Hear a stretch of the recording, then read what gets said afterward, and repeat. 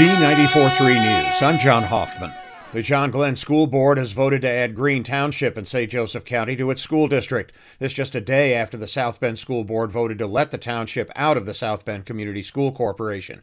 But two South Bend board members complained they were bullied by state lawmakers with threats to force the change if South Bend didn't agree. Green Township currently has only about 75 students in South Bend. About 250 go to John Glenn already under open enrollment. A jury Tuesday said the Trump Organization is guilty on all counts in its New York tax fraud trial. Prosecutors accused the former president's company of avoiding taxes by paying personal expenses for top executives without reporting it.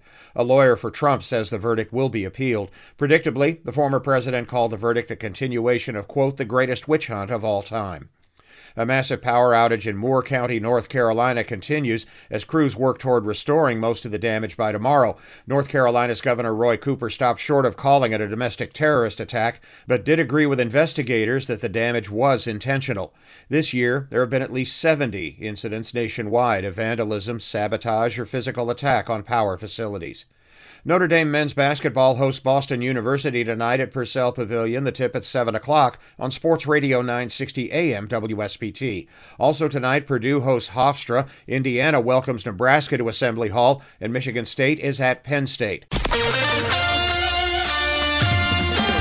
Z94.3 weather. Powered by Sherwood Tire, your one stop for auto repair at US 30 and Oak Road in Plymouth. Mostly cloudy skies today. We'll see a few peaks of sunshine. Warmest day this week is today with a high of 50. I'm WSBT 22 Chief Meteorologist Carrie Peugeot.